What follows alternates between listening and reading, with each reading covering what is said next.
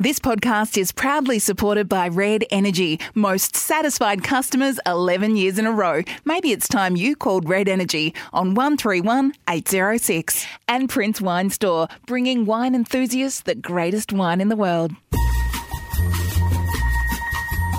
You know, I absolutely understand that he would have become paranoid and full of fear. And for Martin Bahir to double down on the interview and be so unrepentant really disgusted me. What an extraordinary thing for a journo to do, to falsify bank statements. This was all about trying to navigate Camilla into the royal family and then into sitting beside Prince Charles as his queen when he becomes king.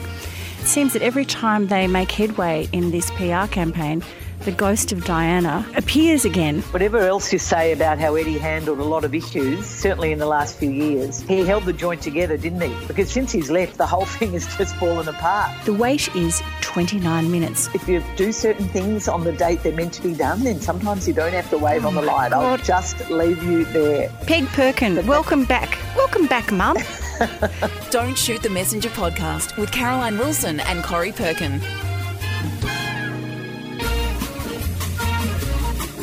Hi everyone, welcome to another episode of Don't Shoot the Messenger. This is episode 173 and I have with me in her hotel room on the last day of quarantine my poddy colleague Caroline Wilson. Hello on this little screen. I can't wait to see you in person. Well, yes, second last day of quarantine, but one night to go, Corey, and everyone who says the last 3 or 4 days are the worst, I don't agree with. I thought day 8 was the worst for me, and after that it sort of got a lot better. But I have been busy, and I'm very busy today. And there's, you know, it's funny. I haven't done much, but there's still plenty to talk about, isn't there? So many massive issues, and I'm so looking forward to hearing your thoughts on the BBC. Caro, before we begin, a big thank you, of course, to our podcast sponsors, Red Energy, 100% Australian-owned and operated, award-winning customer service, and they're owned by the Snowy Hydro, one of the nation's leaders in renewable energy, and, of course, our friends at Prince Wine Store, our other kind supporters of our podcast. They're based here in Melbourne, the guys and girls from Prince, and they're ready to deliver to your door wherever you live in Australia. Caro, housekeeping apologies correspondence. There's a bag full. We can only get to a couple, but I just I thought this one might be kind of fall into the GLT area. I had a text from one of our listeners a couple of days ago from Mandy. She sent via text, "Good morning, Corey. Have you had the vaccine? I went to the exhibition buildings yesterday with my friend Rosie to get it, and we didn't have our Medicare cards on us, so we didn't get in." Now, yeah, so good local tip. I'm sure it's on the website, the government website, that you have to do this. But I've booked to have a vaccination in the next couple of days, and I have not read the fine print, and I did not note that you have to take your Medicare card. Fortunately, it's always with me in the wallet. But don't you think that's a good tip? Well, yes, although I would have thought it was fairly self-explanatory that you'd need. No, I absolutely get that. I can imagine you might forget it, but I think if you're doing anything medical, it's always a good idea to take your Medicare card. So very frustrating to turn up without it. When I had my last COVID test in Amsterdam, I must admit it was only my daughter who read the fine print and said, "Mum, don't forget to take your passport." So I guess you can forget these things. Corey, and good luck with that vaccination. I'm looking forward to getting mine as soon as I get home as well. I like Steph L via Instagram, who loves our podcast, and wonders if we'd ever produce our own TV footy show with a panel of women, or mostly women. She was disappointed while I was away that my roles on Footy Classified were filled by men.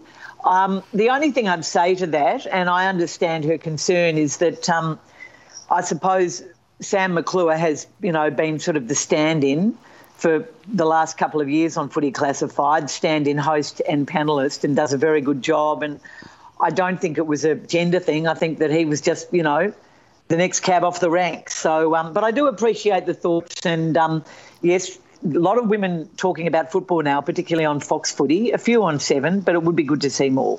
Agree with that. And Sue Lynch says, hi, girls, want to thank you all. Had I not stumbled across your fabulous potty during COVID, I would never have got involved in your tipping competition. Oh, this is the champion tipster. I know nothing about footy really, but my team is Melbourne and my second team is the Western Bulldogs, so that's helped.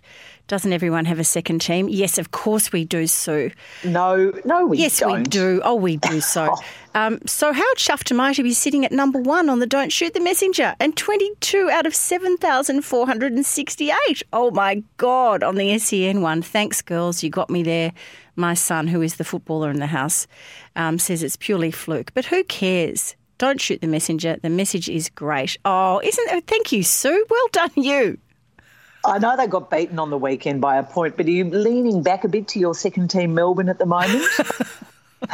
Given that, I know the Hawks have given you many good memories, but any thoughts of jumping back? What happened to me in the 1990s? Did I pick the right team, the wrong team? Oh, come on, I'm loyal through and through. Of course you did. But listen, I'm very happy because I think there are a few members of the Perkin family up in heaven who are singing the Demons song loud and strong up there.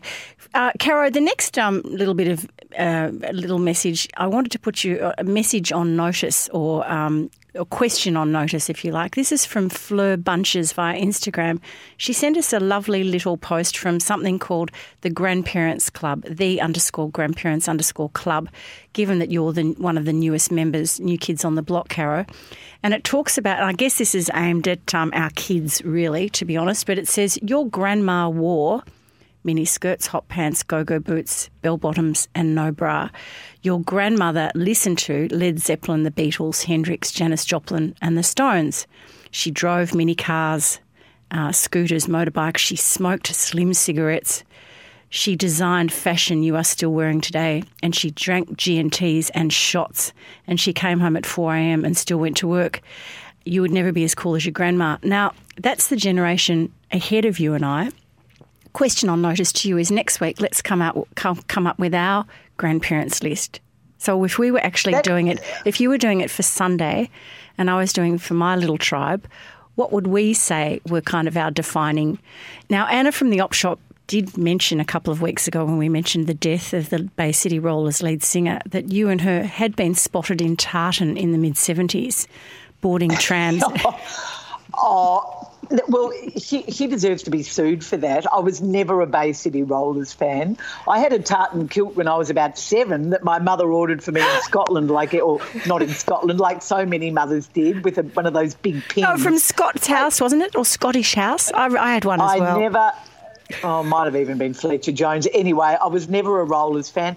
Fleur's description actually sounds, a lot of those characteristics apply to my grandmother, Roma Page. Certainly she wore cat suits. She didn't listen to that music. I couldn't see your mum Julia without a bra, though. No, this is my grandmother. Well, I can't see Roma without a bra. She did wear a bra. She had very smart boots. She did drive a Mini Minor. She did smoke slim cigarettes. And she did drink G&T. Don't know about getting home at 4 a.m, but she was certainly very cool. So, that does actually make a lot of sense to me. All right, so I'm going to describe myself to my granddaughter. We're both going to describe it. So it'll be one of our little segments next week, just for a bit of a laugh, because you've been devoid of a few in the last couple of weeks. Yeah, I must or if you've been having them, you've been having them with your humour does leave you in quarantine. Anyway, now you kick us off with Princess Diana that interview. Caro, I was really interested to hear your views on this too, on the journalistic ethics as well. But as everybody probably knows, in London last week, an independent inquiry which was looking into how journalist Martin Bashir had gained access to Diana, Princess of Wales, for that 1995 landmark interview. He used deception, false bank statements, and then he lied to his employers, the BBC. And then later, BBC management tried to cover up events as they unfolded. The Dyson inquiry into these matters, Lord Dyson came down very heavily on the BBC last week, concluding there was a serious breach of editorial rules and transgressions which the corporation had later covered up. Everybody's in a tailspin.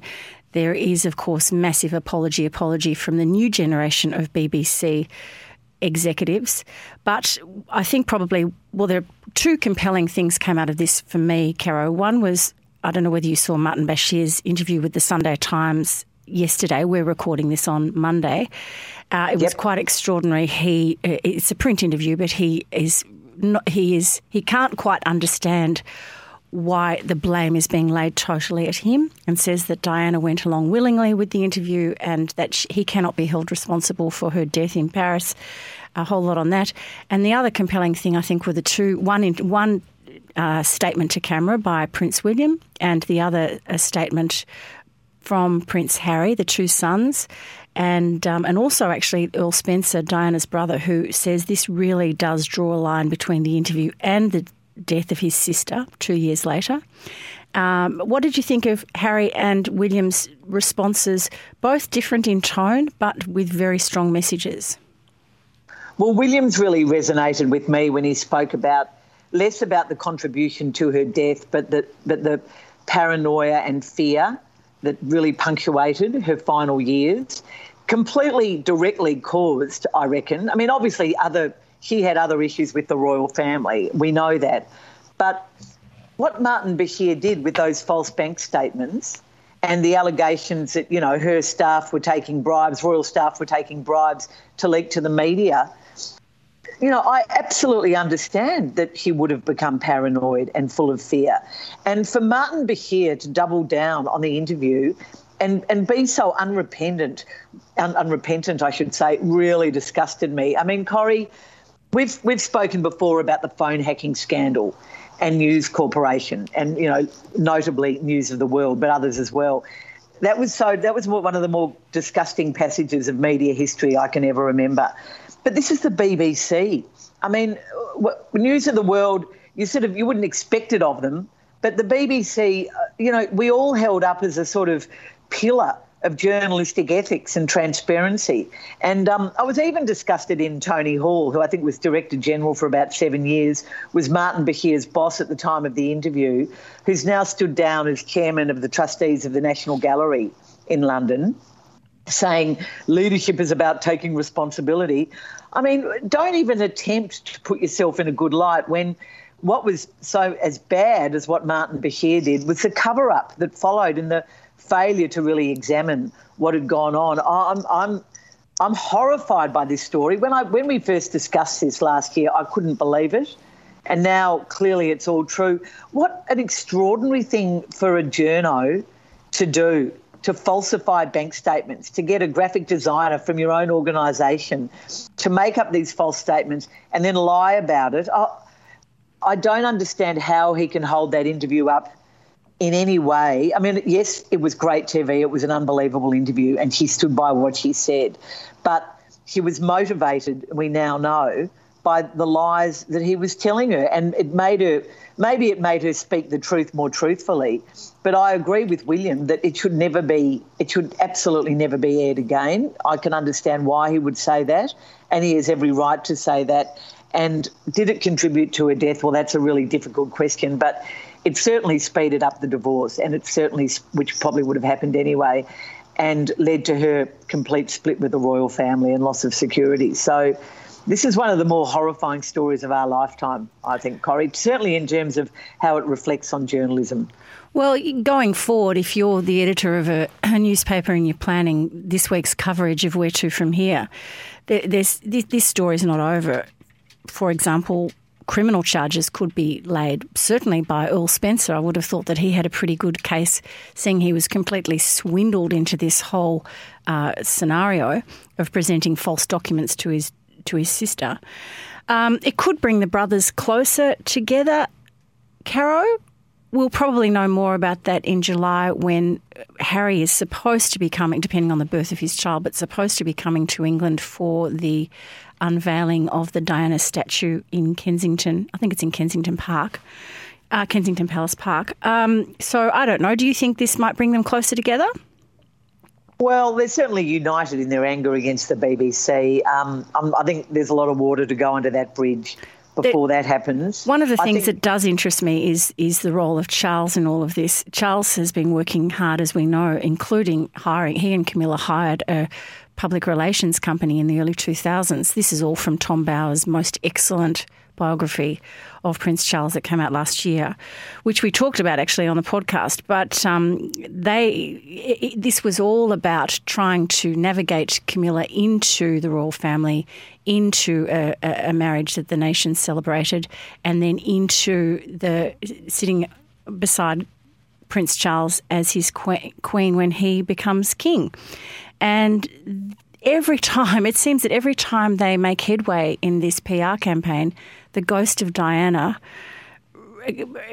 appears again, and it must just be driving Charles absolutely nuts, not to mention that it's probably causing more of a schism between himself and Harry. Prince William certainly towed a party line. He was, I think, quite defensive of his father as well. Harry a little less so. It's interesting, isn't it? That's all true, and what happened, it certainly doesn't help Charles and Camilla in a way, although I don't think it necessarily hurts them. It's interesting that he so rarely speaks. He never speaks about this publicly. But it's just the old adage, isn't it? The cover-up is always, in a way, as bad as, sometimes worse than the conspiracy. Well, the worry... Sorry. We've seen it recently with more revelations about Sandpaper Gate with the Australian cricket team in South Africa. Had they been honest day one, it's still dragging on. Who knew? Who didn't know? Had the BBC done a proper investigation, it never rehired Martin Bashir, maybe they wouldn't be in the trouble they are now. If you put your hand up early, it just makes the repentance so much easier. And there are so many lessons in sport in this, and it's certainly with the royal with the BBC and the royal family. Well, they handled it so badly. I think the fear too for those who are fans of the BBC, the public broadcaster, and for a century has been the voice of reason and certainly pursued high journalistic standards. The danger is, of course, that politicians on both sides are now baying for its blood, and there's probably a political motivation as much as an ethical one to have a real witch hunt here and investigate further how their forms of governance and how they run their newsrooms. So that's a bit of a worry as well. Caro, not a great week for the BBC, not a great week for the Collingwood Football Club. Yes, I'm just finishing. Yes, it's empowered all those BBC critics, and I don't blame them. Collingwood, they played a bit better on the weekend, but they still lost by a point.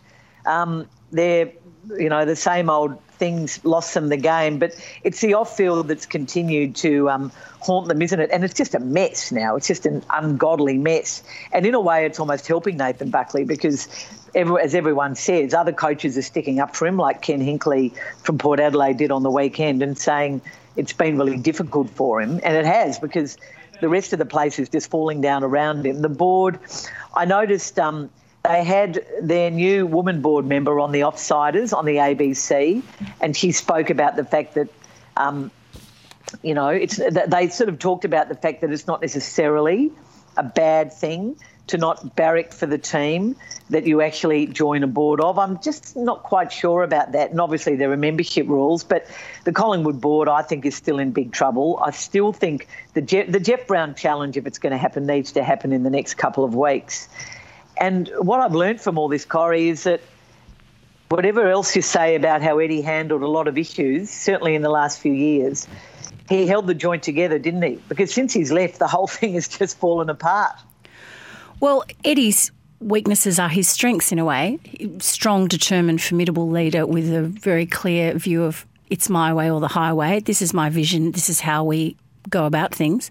And I know this from his success with the Footy Show for many years on Channel 9, and my brother was producer at the time, and it really was Eddie's stamp on the show. He crawled over every aspect of the production, and some may see that as invasive, some may see that as incredibly clever because he's intuitive and he knows the game and he knows the players and he could get the talent on the show. So I suppose some people might think that that's heavy-handed and totalitarian, and others might say, well, everybody at least has a very clear view of where they stand.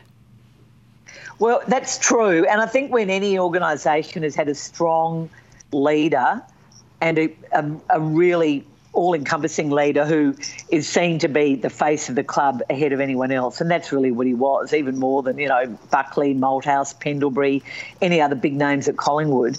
When they go, it's a bit like when Kevin Sheedy left Essendon.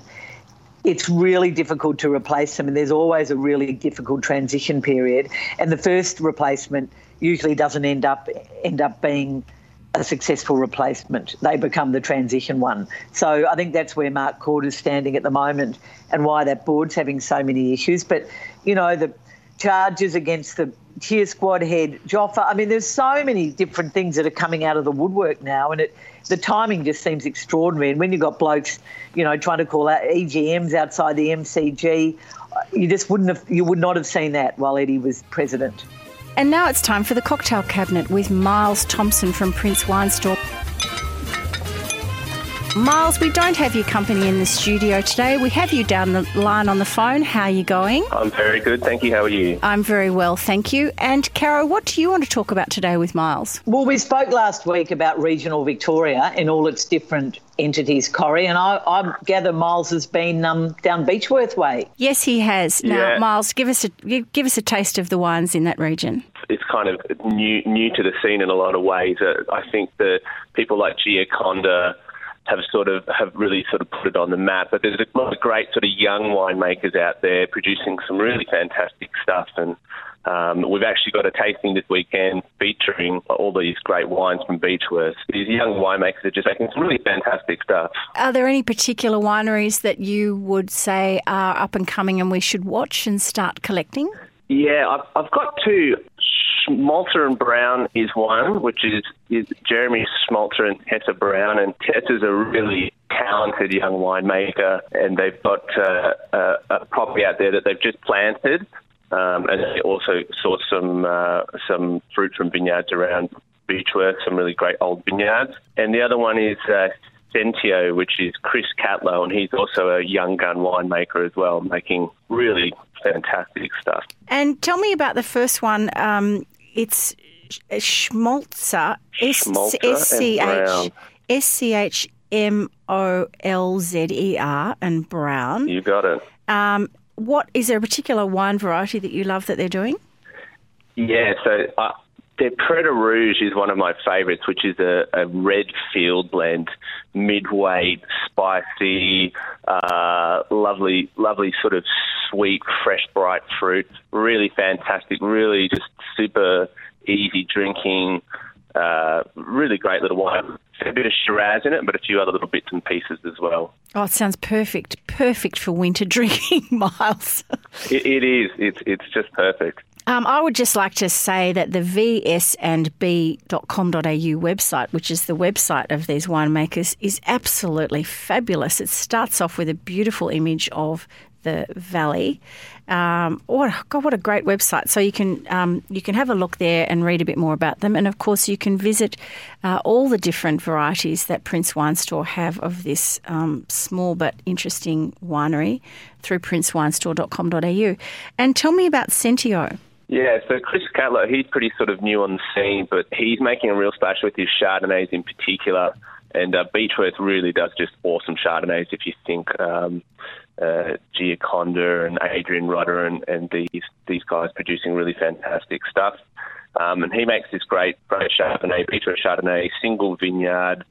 It's normally $60, but it's going to be $51 on special all this week. But it's fantastic. He's going to be one to watch as far as up-and-coming winemakers.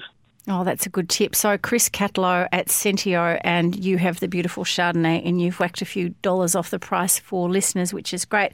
Miles, how can our gang at Don't Shoot the Messenger, how can we access your site and take advantage of your lovely offers? So if you go to the website, there's a page there, Don't Shoot the Messenger. It's got all the wines from all the shows that we've done so far, and include these wines that we have here as well. and if you put in the code MESS at the checkout, you get 10% off. But these will already be 15% off for you this week too, the wines that I've talked about from Beechworth. Oh, that's fantastic. Thank you very much. And have a listen next week, because we will be giving away a spot for Prince Wine Store wine appreciation courses. You and a friend, if you're lucky enough to enter the competition and win. These are fantastic courses, in-house courses. We have food and wine matched, I think 4 weeks long, really casual, really fun, talking about wine, eating and drinking. They're really, really great. And that was the Cocktail Cabinet. Thanks, Miles. And Crush of the Week, Caro, off you go. Oh, well, I know you don't get cross. It's not a Richmond footballer. It's not even an AFL person, Corrie. But for Red Energy, and we should say that satisfied customers now, most satisfied customers, we hear in terms of energy providers for the 11th year in a row, is my son Ned. Now, I know Ned's been my crush before, but this is my 13th day in quarantine. My children are going to feel really left out if you keep continuing to feature your kids as a crush. What about me? I can hear it already. He really deserves it, because 13 days of quarantine, and every day bar one, he has delivered for me a Zoom workout or stretch class, which has really made the time fly, which has really got me moving, because there's not a lot of impetus to move in a hotel room, I can tell you that. So he's put up with my issues with my technical stuff when I'm trying to join a meeting. He's put up with my lack of sleep and grumpiness, my occasional bad moods, and he has pushed me through. I think we've done 8 pretty, strong aerobic workouts. We've done 4 stretch classes, and he has been such a cheery daily friend to my sort of, daily routine. And everyone says you need a routine in quarantine. And he's had a lot of work on at the moment, but he's done it anyway. So I just want to say thank you very much, Ned Donahue, and you'll be happy to know that tomorrow's your last workout, Ned. And I should also mention Lifespan Fitness SP310 and Simon Lewis, who dropped me off that exercise bike, which has also got me moving, because otherwise, Corrie, I would have come out of quarantine an absolute blob.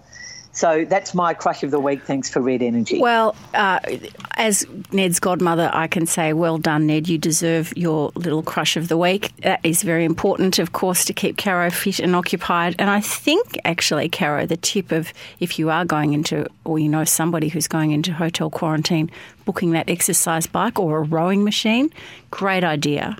Great idea.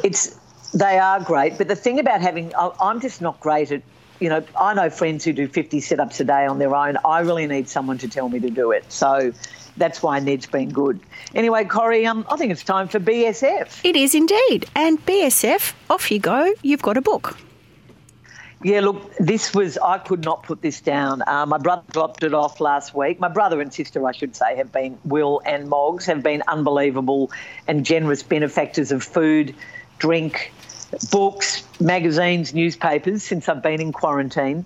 But this is by Jacqueline Maley. She's a Walkley Award-winning journo. She, with Katie McClymont, won the Walkley last year for those exposés on the former Chief Justice Dyson Heydon. She's written her first novel. It's called The Truth About Her. Corrie, you would love it. I'm told it's walking off the bookshelves in Sydney, and I'm sure it's available at my bookshop. It's the story of a journo, funny about that, and I think everyone at her newsroom at the Sydney Morning Herald has really enjoyed trying to work out who some of the characters are. But it's a romance, it's a bit of a mystery, and it's a story of a relationship between a single mother and her little baby daughter. The main character, Susie Hamilton, it starts off, Susie writes a story exposing a wellness guru, who claims that she cured her own cancer by this sort of wellness regime that has now become her business. And Susie exposes her as a fraud. The day after the story appears in the paper, the woman, whose name is Tracy Dorman, commits suicide. Now, I'm not giving anything away. This happens very, very early on in the book. It's what happens then, what happens to Susie's life as a result of that suicide, her life spirals out of control. She had a few issues in her personal life anyway that you learn about pretty quickly, and they unravel and unfurl as the story goes on. But, I love this story. I absolutely loved it. I couldn't put the book down.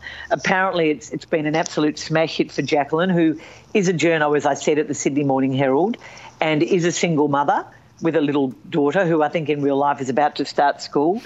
Corrie, it's great.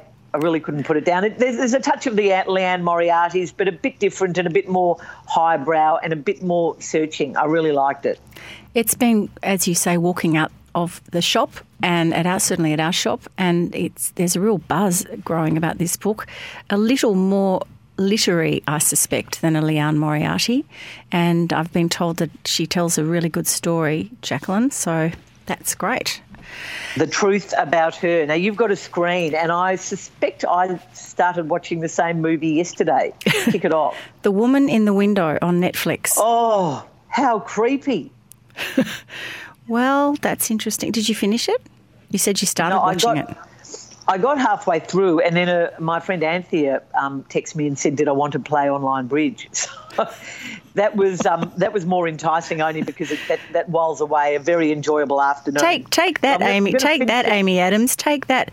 Caro, this film is a little disjointed. I'm not a huge fan of it, but because Netflix is promoting it so heavily, and if you do want to watch something, as I did on the weekend, not much happening socially, lots of footy, and it was a really welcome break on Saturday night from hearing the football. So I suppose it's in that context, or if you're in quarantine, it's absolutely fine. But this movie suffered hugely from a number of scandals and a rewrite, and then COVID. It was due to be released at the end of 2019 in the cinemas, and then that was delayed, and then COVID hit, so they put it onto Netflix. But apparently when the first cut of it was shown in 2018 or early 2019, and it was screened for test audiences, the reception wasn't great. So the poor old filmmakers had to go back and try it again, including the director Joe Wright, who's young and talented. He did Pride and Prejudice. I think it lost a bit of its fizz. But the premise and the cast and everything, it's set up to be really good. It's based on the huge global bestseller book by the same name by A.J. Finn. And it is the story of a child psychologist, Anna Fox, who is an agoraphobic. She is absolutely terrified of leaving her New York. They're called brownstones, aren't they? Aren't they? Those houses that are quite... They are. Yeah, and you go up and down.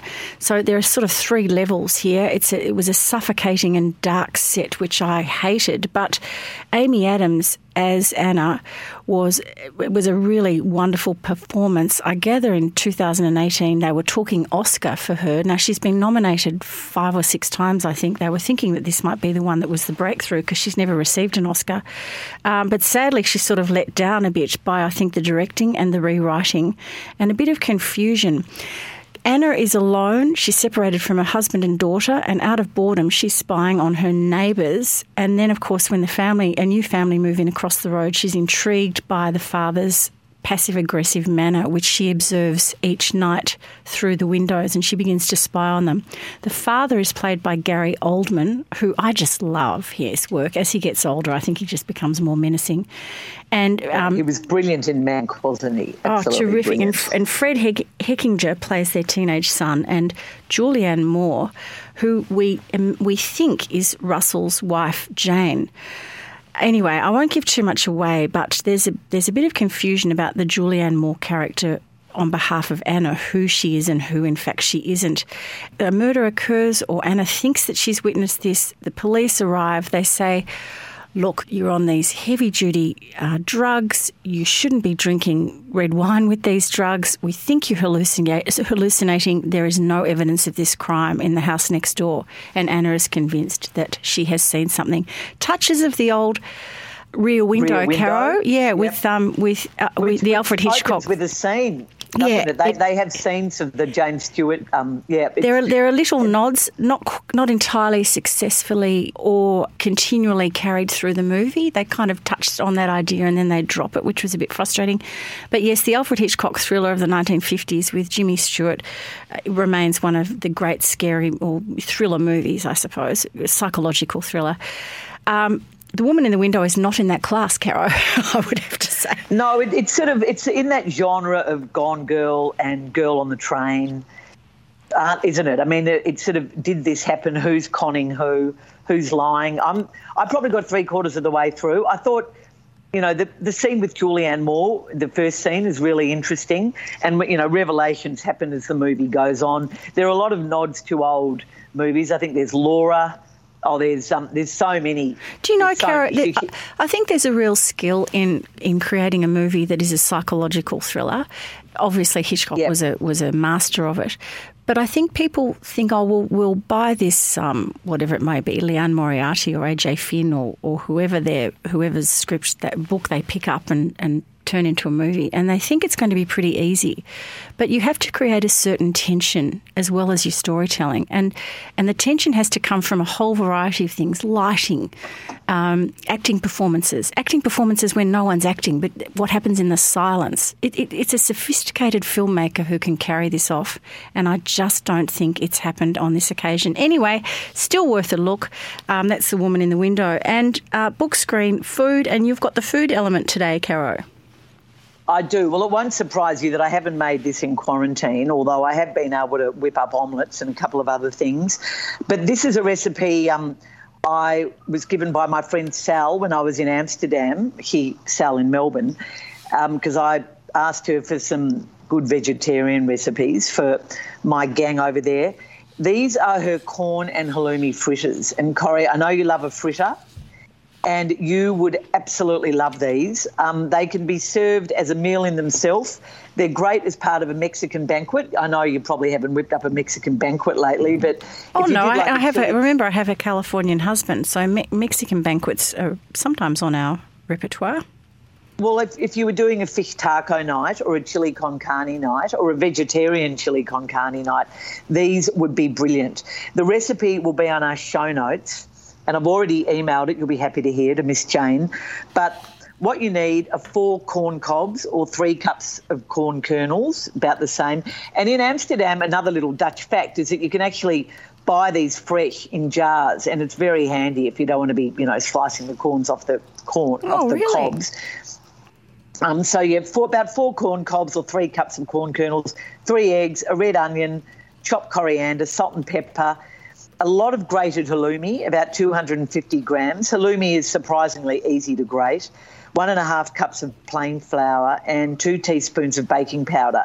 Now, what you whiz some of that mixture and you stir in the rest. The trick is not to do it too thoroughly. You don't want it completely blitzed. So some of it goes in the Magimix or the Vitamizer, and some of it you stir in, meaning the flours, the 2 flours and the halloumi and some of the corn. You basically fry it up in a little slightly oiled pan with about a dessert spoon of fritter mixture or smaller, and then you serve it with 2 salsas, one very simple avocado and lime, and one involving tomatoes and onion and coriander and some chili flakes. This is absolutely delicious. You can the mixture makes a lot of fritters. You can, use it, maybe use half the mixture, leave the rest of it covered in Glad wrap or a tea towel in your fridge for 2 or 3 days. It's just as nice the next day or a day later. They are absolutely delicious. Maybe a bit of sour cream or yogurt on the side as well. And I can highly recommend them. They are delicious. Caro, I just have to add there that fritters take more time than you think to make if you've only got one fry pan going. So people have to leave a little bit of time. I've been caught short a couple of times for that very reason. You think, this will be easy, in and out, but they actually do take a little bit of cooking. Well, once the pan gets nice and hot, and then you'll put them into a slightly warmed oven, before you serve them. Obviously, the fresher the better, but the mixture, as I said, remains fresh for a few days. You can add a bit of red pepper into that mixture if you want, a bit of extra chilli. They are so beautiful, and went down a treat one evening at Ronald McDonald House, I have to say. Oh, well done. So myself. Medical staff are still talking about your corn fritters. Thank you, Caro. That was BSF. Thank you, Red Energy, powered by Snowy Hydro, a leader in renewable energy. Call 131 806 for Real Aussie Energy, and the Melbourne-based team will help you out. And a cheerio to them. I paid my bill yesterday, so you'll all be happy. Thanks, Red Energy. Did receive a couple of notes on that. We can all get some sleep. Thank God for that. Now after that wonderful thanks to Red Energy, you're grumpy. I am grumpy, Caro. I was going to talk about the Republican Party's ongoing bowing at the feet of Donald Trump, but I thought that would really send you out your hotel window screaming. It's been a while. That's okay. So I have something that's a little more topical because this happened to me on the way to the studio this morning. My grumpy is the driver of the Aston Martin, the black Aston Martin, who nearly rammed up the arse of my car this morning when I stopped because a tram had stopped.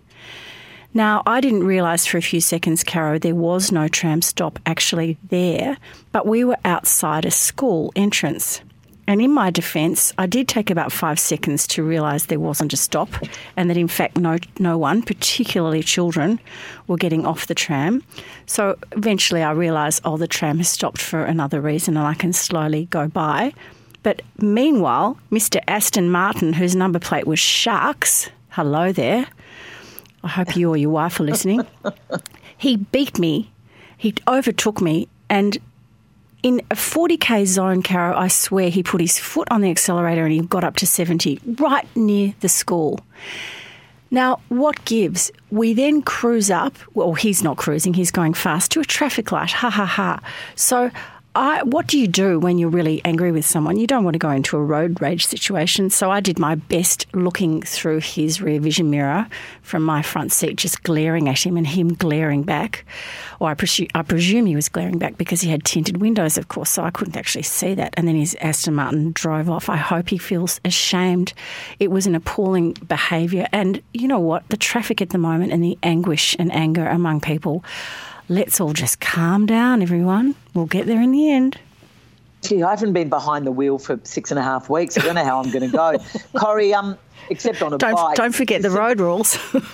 You might have a go at me for having crushes on family members, but how many of your grumpies relate to the road driving, cars, parking tickets? I'd love to take an inventory of that. Anyway. Would you like to tell the listeners why we were 10 minutes late recording today? Oh, because you were on the line to Vic Roads? Exactly. And did I get off in a happy mood or a sad mood? I think you were quite relieved, actually. Well, there's just nothing worse. I suppose it happens with Telstra and, I don't know, certainly not Red Energy, but when you call a utilities-esque or government office and the lady who's not a lady says to you, the wait is 29 minutes, or in the case this morning, the wait is 47 minutes, I thought I am just going to have to poke my eyes out with a pin because this is just so frustrating. Anyway, yes, Caro. Well, if you do certain things on the date they're meant to be done, then sometimes you don't have to wait on the line. God. I'll just leave you there. Peg Perkin, welcome back. Welcome back, Mum. Now, 6 quick questions. Caro, what's the most gruesome partnership in sport at the moment? Clive Palmer and Israel Folau. This is a very suspicious pairing.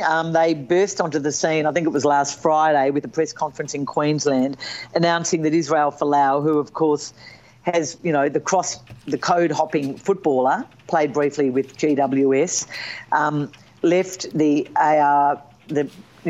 rugby amidst a bit of scandal, really, the rugby union, because of those famous social media comments and his refusal to back down about homophobic slurs, which I think are using the good name of Christianity. Anyway, Israel Folau wants to make a comeback with Clive Palmer's backing into the second-tier competition and play for the Southport Tigers in the Gold Coast sort of A-grade competition. They avoided all questions about his feeling about homophobia. Again, he stood by everything he says by saying, it's in the Bible. Have you read the Bible? I would have thought the Bible, love thy neighbour as thyself, myself, Corrie. But then Clive Palmer started banging on about religious freedom, and, of course, we know he has a lot of money. Why is he doing this? And is Israel Folau trying to sneak back into football to promote his beliefs by stealth? Don't trust that one at all. Now, for you, Corrie, we are days away from winter. I've spent my last few days of autumn in quarantine. What are you what's your big post-lockdown winter tip? Okay, this is what we learnt last year, Caro, even though we knew it and we'd been doing it for years earlier. It is to get out there walking, everyone, no matter how cold it is, no matter how early in the morning, you can rug up against the cold. There are such things as beanies and gloves and puffer jackets and all of that sort of stuff. Caro, There's certainly puffer jackets. They're everywhere. They're having babies. There are so many of them. And for me, who resisted a puffer jacket for nigh on 7 years, I did actually receive my first puffer jacket last year, and I'm very grateful for it. I love it. Caro, it's been a lovely couple of days here in Melbourne, a beautiful weekend, but it was cold in the mornings. And honestly, walking around the streets and by rivers and by beaches with the beautiful crisp air, I just think it's the best way that we can all stay healthy. Just get out there. Don't be a wuss, Caro. Don't stay in bed. Up you get. Now, Caro. Well, what I would give to have a walk. Very soon. Oh, your poor little legs. They've probably forgotten how to do it. You've probably forgotten what it's like to just inhale fresh air. Well, my step count's really taken a hit in quarantine, I've got to say. Yes, it would have. Oh, well, we'll get you walking again soon. Caro, who is your favourite literary villain? Look, I was thinking about this, reading an article about the new film about Cruella de Vil on the weekend. I think Emma Stone plays her, and it's sort of a story about how she became who she became. I can't wait to see it, actually. Yeah, she's invented, of course, by one of my favourite authors, Dodie Smith, who wrote I Capture the Castle, 101 Dalmatians, of course. But I think it has to be Mrs. Danvers, brilliantly written by Daphne du Maurier. As, Rebecca, the Rebecca novel, she was, of course, Rebecca's housekeeper. She comes back to life in a few stories about Rebecca, including a sort of sequel that we talked about on the podcast last year. But I think her portrayal by Judith Anderson in the Alfred Hitchcock film is one of the great acting performances I've ever seen. Judith Anderson, the Australian actor, who became a big star of stage in America and who played Mrs. Danvers, made her an even more creepy character than she already was. She would be my favourite. You know who I've got to put in there, Caro? Jock Sarong's Mr. Fig from his Furneaux Islands trilogy. And he's about to emerge again, I think, in the third novel of that. So, boy, oh boy, are we looking forward to that. Corrie, which overused journalism term would you never use in everyday speech? Ousted. Oh, I don't mind ousted. Well, this was brought to my attention from a really terrific American podcast I listened to, which actually you'd love, Caro, because it's half journalism, half sport. It's really good. It's called The Press Box. And The Press Box the other day were talking about this. You would never say in normal speech the ousted Republican leader Liz Cheney. I mean, I would not say Caro was ousted from the bridge tournament. You just wouldn't say it. And the other way, never would be. Caro was ousted off Footy Classified. Caro was ousted out of the podcast studio. It's a bizarre word that we see often in print, but you hardly ever say it. The other one is embattled. Embattled Liz Cheney was the example they were using. And we would say the embattled Eddie Maguire a couple of months ago. We wouldn't say the embattled Caro Wilson under pressure from Collingwood Football Club to apologise. I don't know what the question might be there or what we're responding to, but you don't say embattled or ousted very often.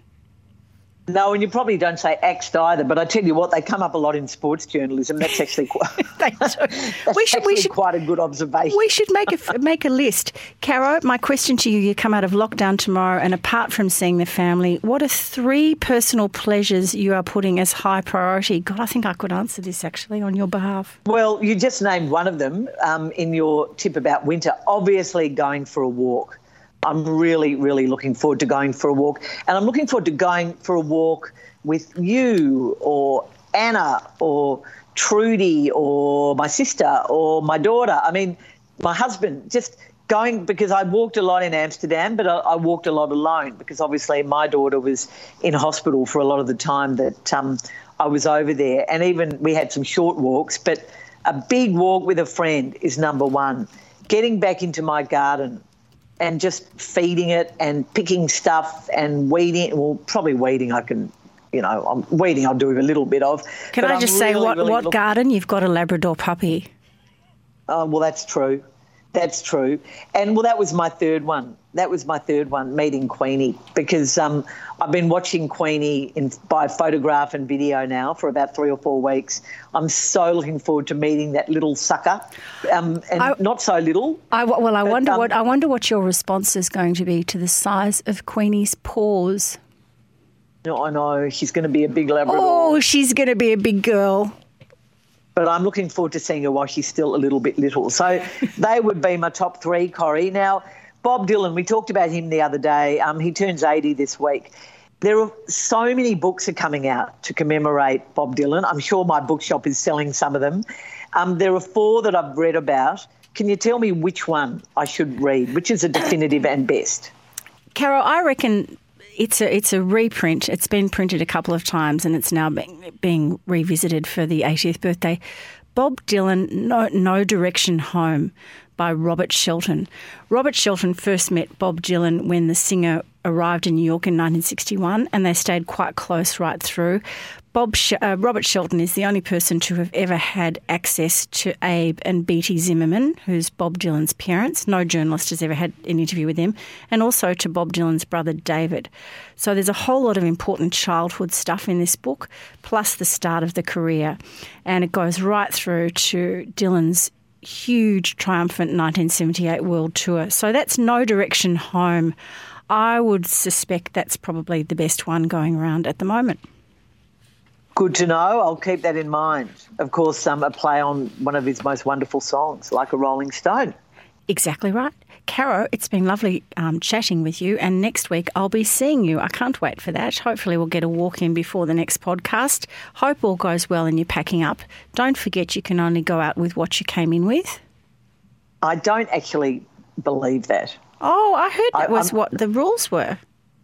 Well, that's what Miss Jane said to me in one of our Quarantine with Caro crosses. Oh. But surely if, for example, I was dropped off a book by my brother, do I have to throw the book out? No. Well, I think you have to fit it in your luggage that you can carry. I think that's the issue, isn't it? You can only walk in with what you've walked out. You can't suddenly have 10 removalist men to bring all your stuff in case your stuff has COVID germs.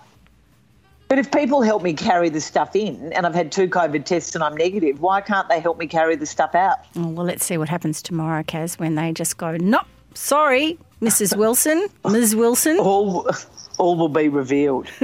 Good luck with that. Thank you, everybody, for listening to our podcast. And, of course, a big thank you to Red Energy and Prince Wine Store. We love your support of our podcast. Gang out there, you can connect with us via Instagram, Facebook and Twitter. And we're really happy when you do. We love all your feedback, your letters. Sorry we didn't get to all of them this week, but we will probably have a little bonus episode in a few weeks and just actually run through some correspondence. We'd love to hear from you.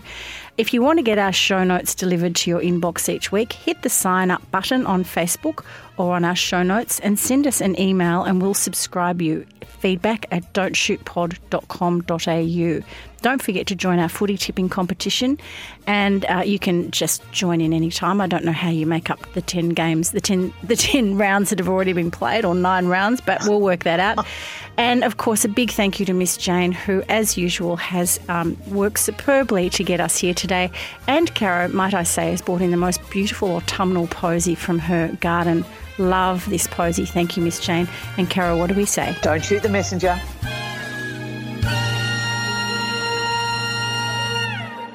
This podcast is proudly supported by Red Energy. Most satisfied customers 11 years in a row. Maybe it's time you called Red Energy on 131 806. And Prince Wine Store, bringing wine enthusiasts the greatest wine in the world.